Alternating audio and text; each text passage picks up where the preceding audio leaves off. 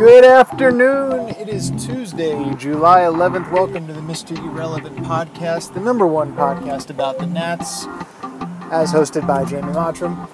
Today's a special day. It's Major League Baseball All-Star Tuesday. The Nats have 4 players in the starting lineup, if you count Max Scherzer, alongside Bryce Harper, Daniel Murphy, and Ryan Zimmerman.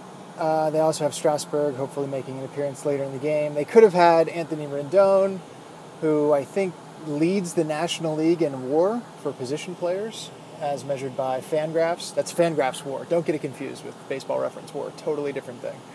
They could have had 7 if you included Gio Gonzalez, who has a lot of wins and a relatively low ERA. But they got 5, and that's great. And Harper and Scherzer are 2 of the biggest, brightest stars in the Midsummer Classic, all of which got me to thinking about how it was not always this way for the Nationals.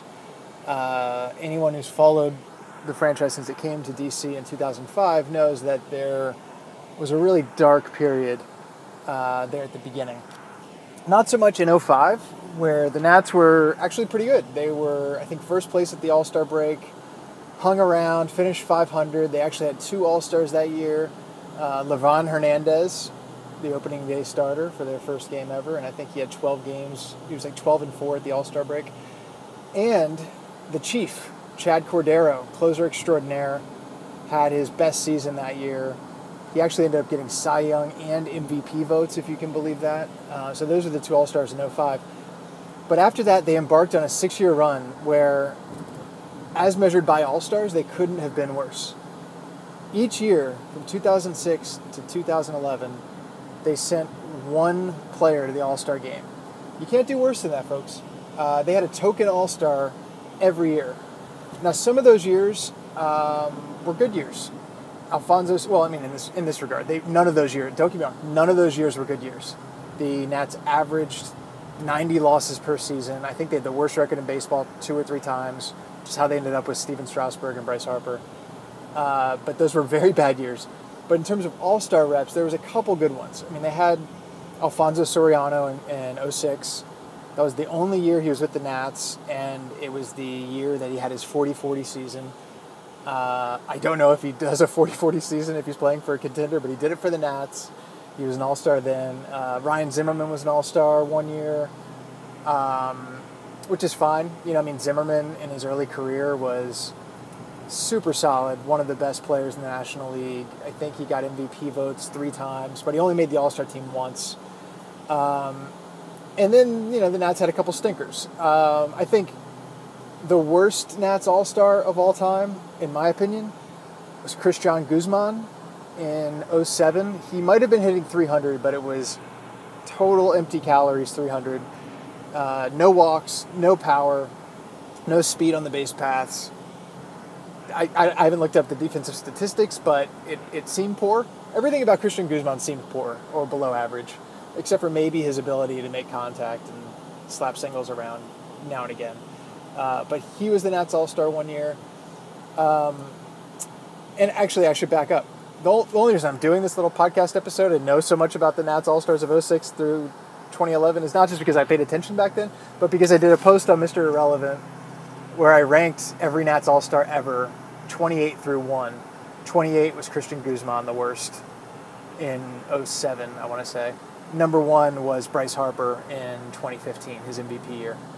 So I posted that list. Mark Zuckerman, who has covered the Nats professionally, not like me, but like actually been paid to cover the Nats since they came to DC, he disagreed with me on Twitter. He said Matt Capps in 2010 is the worst Nats All-Star of all time. Hard to argue with Matt Capps, who I think was a 1-year National. That was his lone All-Star game in his career. He's basically a replacement-level closer. But still, he had like 20-something saves, and you're used to seeing shitty teams send a replacement-level closer to the All-Star game because every team gets an All-Star. But Cristian Guzman, like that dude sucked. In their first year in DC, he hit like 219. He missed his whole second year. He started playing well when he came back from injury. The Nats like immediately extended his deal. I just have a bad taste in my mouth. I hated watching Christian Guzman play for the Nats, and I felt bad for the rest of the league that they had to watch him in the All-Star game. Enough about him, though. Also, from those lean years, I should mention Dimitri Young, because Dimitri made the All-Star team one of those years, the year he was hitting like 340 at the break. And that was a great story. He'd been through a lot, great personality, super overweight. I mean, that dude was like a legit 300-pound baseball player who, by the way, was not that tall. So hard to be a 300-pound player who's not that tall, and who's also not a pitcher. So Demit Hook made it during those years. It's always nice to remember him.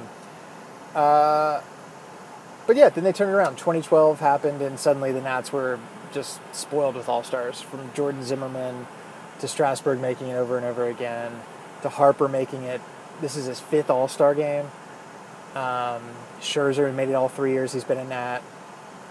And actually about Harper, I will say, of his 5 appearances, maybe 2 were earned, his MVP year and this year, and then the other 3 were totally due to popularity. If you look at the stats at the All-Star break, each of those 3 years, I'm not going to say like who should have gotten in over him based on numbers, but they weren't All-Star level stats.